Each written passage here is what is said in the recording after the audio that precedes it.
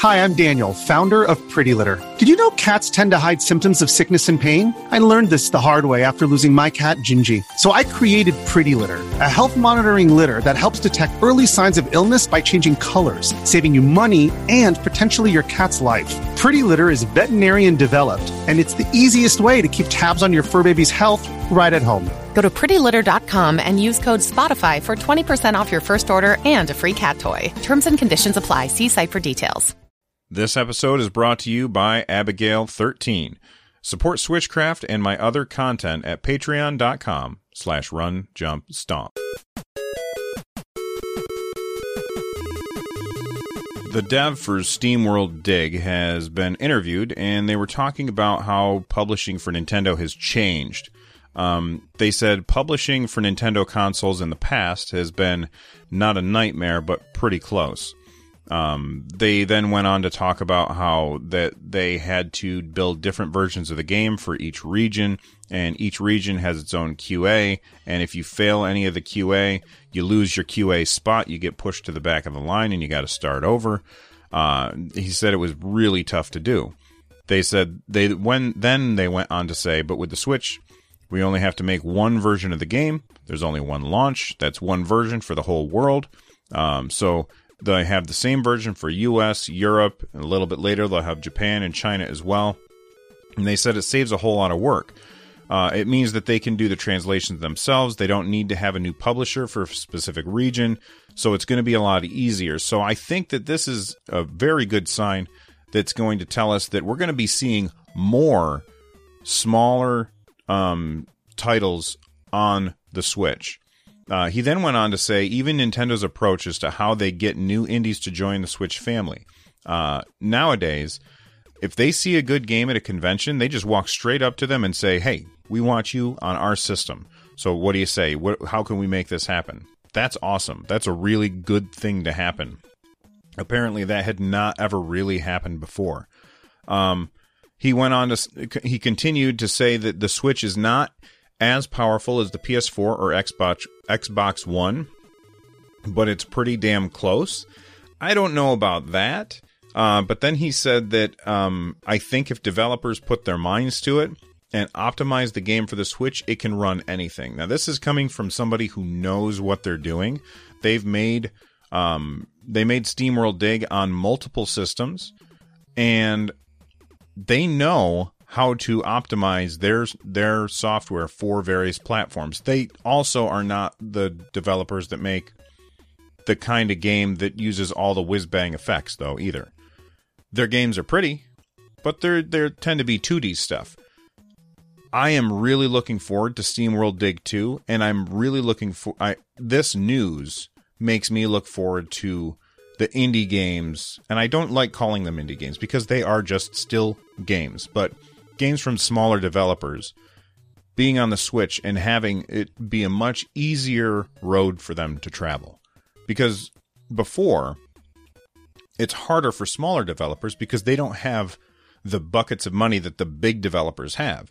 And the big developers were ignoring the Switch because, or not the Switch, but Nintendo stuff, because there just weren't enough Wii U's out in the market.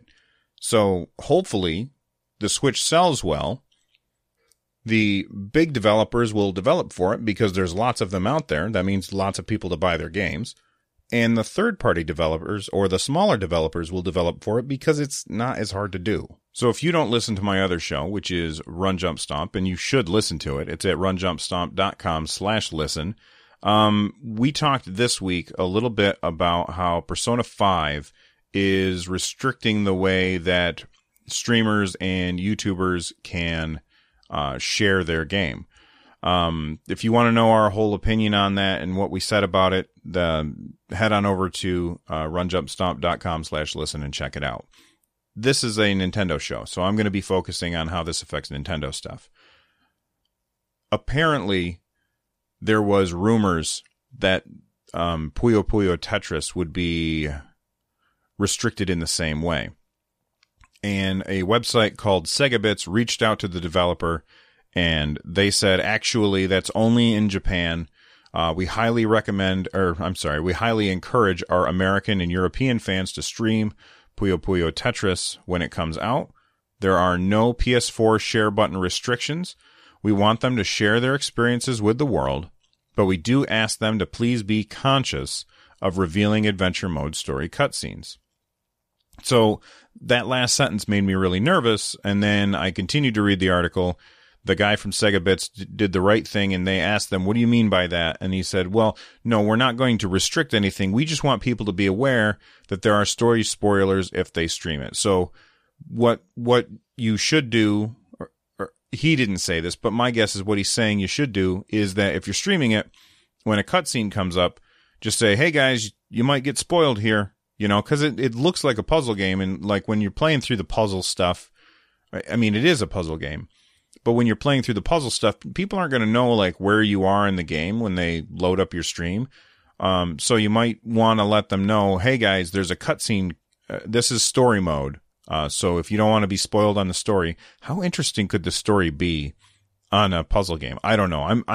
This is baffling to me.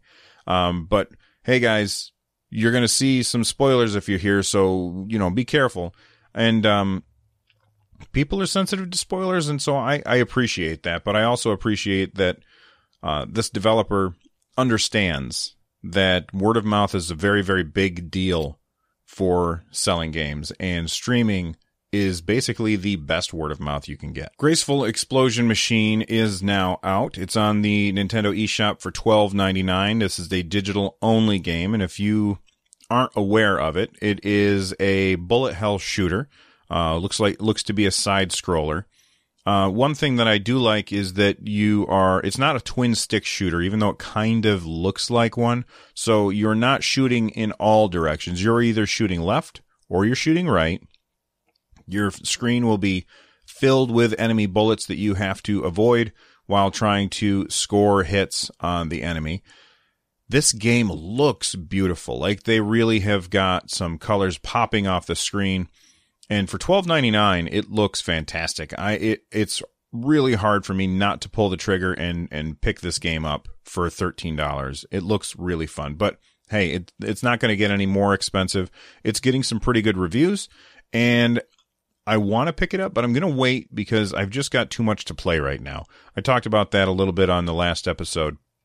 I've got so much stuff to play, it's hard for me to get through it all, especially with Zelda taking up so much of my time. But anyway, if Graceful Explosion Machine, if you like bullet hell shooters, then Graceful Explosion Machine, or GEM as people are calling it, is out now, and it's only $13. So if you are waiting to pull the trigger on something new, this looks like a fun game, and I think that you'll enjoy it. All right, the last section in the news isn't really news. It's just an anecdotal thing that surprised me. So I was at work yesterday. I'm a teacher, for those of you that didn't know. And we were just kind of wrapping up the announcements had come on, and my students were putting their stuff in their backpacks and getting ready to leave. And they were we were all having a conversation about what was going on this weekend, and some of them were like, well, I've got a track meet, or I've got a lacrosse game, or I've got to help my grandparents move, or stuff like that. And they were all talking about how it was all going to be terrible because the weather is supposed to be pretty nasty this weekend, really cold, especially for April. Come on, weather, knock it off. And somebody said, well, what are you going to do this week? And I said, or this weekend. And I said, I'm probably going to stay inside all weekend and play video games. And one of them said, well, what are you going to play? I go, lots of games, lots of different games. And somebody said Breath of the Wild, and I said yes. And like immediately, probably I would say 40% of the boys in the class, their eyes lit up and they said, you've got a Switch? And they were all really excited about it. And I said, I am actually surprised that you guys know what a Switch is. And they said, why is that? I said, because most people your age really only care about like Call of Duty and things like that. And they said, no, the Switch is blown up. And that really surprised me to hear that coming from a teenager. Like they are hyped about the Switch. And I had multiple kids in the class ask, should I buy one? And I gave them the same response that I give everybody who asks me if it's worth it. If you've got $300 to spend and you want to play the Zelda game, and you want to play the other Nintendo stuff that's coming out down the line, then you absolutely should get a Switch, because it is my favorite console of all time.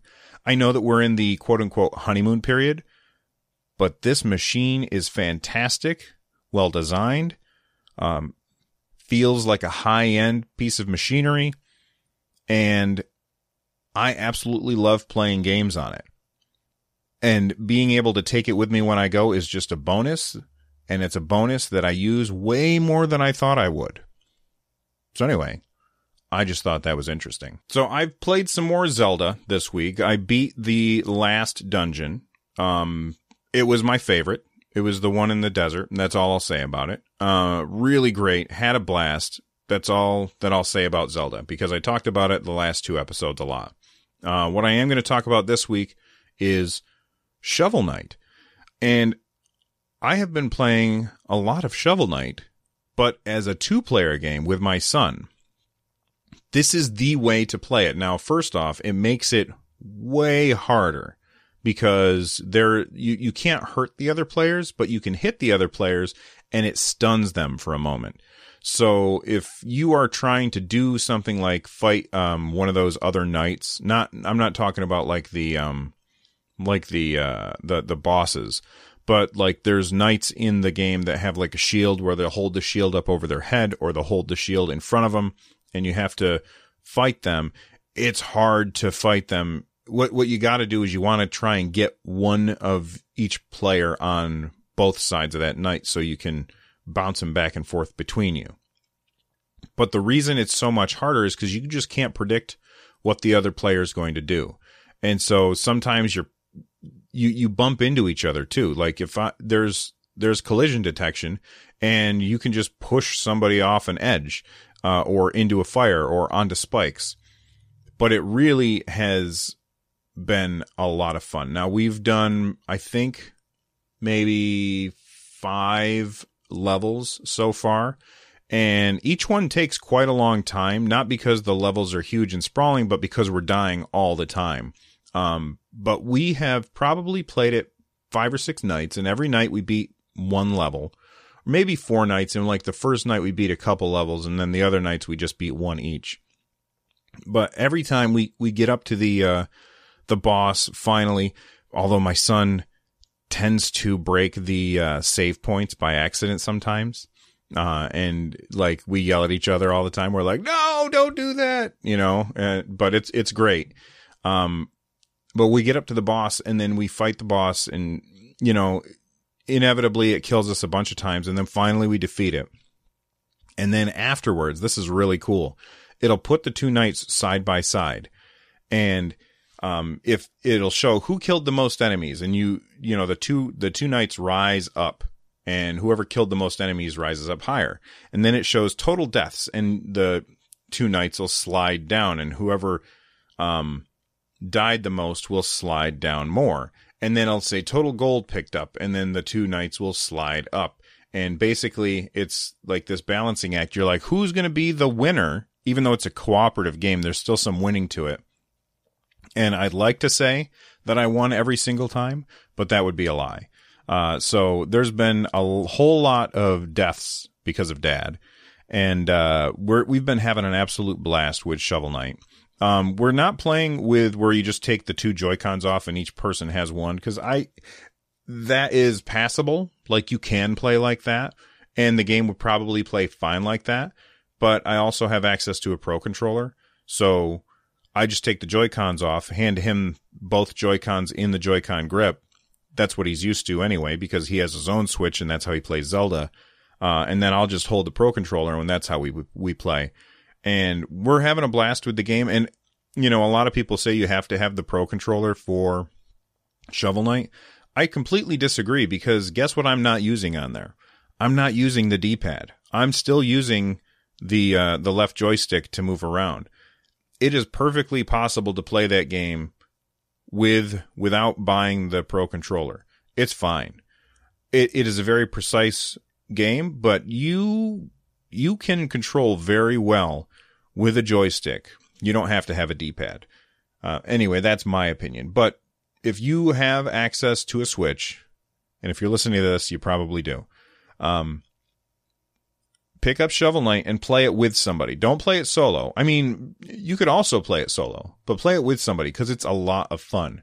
Now, I'm sure somebody's going to ask me, what's the amiibo do? I don't know. I don't have the amiibo, but I've heard in passing that the Shovel Knight amiibo allows the second player to have their own custom knight setup. So right now when we play, we'll both have the same stuff. So we'll both have the same weapons. We'll both have the same helmet. We'll both have the, not just looks wise, but like stats wise, we'll both have the same set of spells that we have access to. And if you've got the Shovel Knight amiibo, you can save your stuff to your amiibo and then bring it into somebody else's game, which I think is kind of cool. Should Snipperclips have DLC? First off, I think Snipperclips should have been the pack-in game for the Switch. The characters on screen look like the Joy-Cons. They could have done like a color palette swap and made them red and blue. It would have been even better. And then the game is cheap. You know, it's $20 for Snipperclips. I couldn't remember the name of the game for a second there. It wonderfully shows off this built-in two-player fun that comes with having a Switch. And the game is infinitely hilarious to play. The things that you say could be taken out of context. Like, I would really like to, like, just record somebody playing the game, only the audio though. Somebody playing the game, and then pepper in Archer phrasing things in there, because it's filled with like, all right, get on top of me. No, you got to get a little bit more inside. You know, it's just really filthy and hilarious stuff that you say in a completely innocent way. And so it's really fun. And I've been told, I haven't finished it yet. Mostly because it's on my son's Switch, and because we bought the digital version, because I don't think that there is a physical version of the game. But we ended up buying the digital version, and his is the one that's usually on the TV. Mine's usually hooked up to my PC. And that was the one where we figured we'll play the most often, or I would be out streaming and him and my wife would want to play Snipperclips. So that's where Snipperclips lives. And so I haven't played it very much, but I've been told there's like 4 worlds, and each world has 12 levels to it. I've done the first world completely and probably half of the second world, and I've had a blast. And I've played it both with my wife and with my son. And both times we solved puzzles in different ways, which is awesome. Now, my question is, should Snipperclips have DLC? Absolutely. This game is something that they need to just put out a new puzzle, sell it for $1 every single month. Like, if these developers are listening, and I know you are, they're not listening. But they absolutely, every single month, sell for $3.90 or $2.99. Sell one level for $1. People will buy it. Sell a whole world of 12 puzzles for $10. People will buy it. And if they buy it one level at a time, you'll make more money. But because they'll look at the deal, they'll be like, "Well, I'm getting 2 levels for free if I buy the 10-pack." You know, I'm giving you money right here, Snipperclips developers. I don't know who they are. I know that it wasn't originally made by Nintendo. Nintendo hired somebody who they had seen at a convention. Snipperclips is fantastic and absolutely needs to have DLC. That being said, I haven't finished it yet, but I'm going to. Well, that just about wraps it up for today. If there's a story that I missed, let me know. There's a couple of ways that you can do that. You can send me a message on Twitter. You can use the hashtag AskSwitchCraft, or you can just mention me. That's at RunJumpStomp on Twitter. You can send an email to runjumpstomp@gmail.com. Just make sure you include Switchcraft in the subject line so that I know that that's what it's for. Otherwise, I might talk about it on my other show, which is just called Run Jump Stomp. You can give us a call at 260-RUN-JUMP. That's 260-786-5867. If you're looking for ways to support the show, I've been asked to set up a Patreon, so I did. Patreon.com/runjumpstomp. I set that up, and within 45 minutes, I was already almost halfway to my first goal. The first goal being at $50 a month, I'm going to bring out a 4th episode every week of Switchcraft. So head on over to patreon.com/runjumpstomp and find out how you can help us. One thing that I will add is that yesterday, during my Zelda stream, a friend of mine stopped over who also has a Switch and Zelda, and we talked a little bit about our experience with the game. No spoilers, but I'm going to post that as an MP3 that's only available to patrons. So head on over there and you can check out that audio. I think it's about 35 to 40 minutes, and we talk about everything from Zelda to Lego City Undercover. So check it out, and I'll see you guys next time. Bye-bye.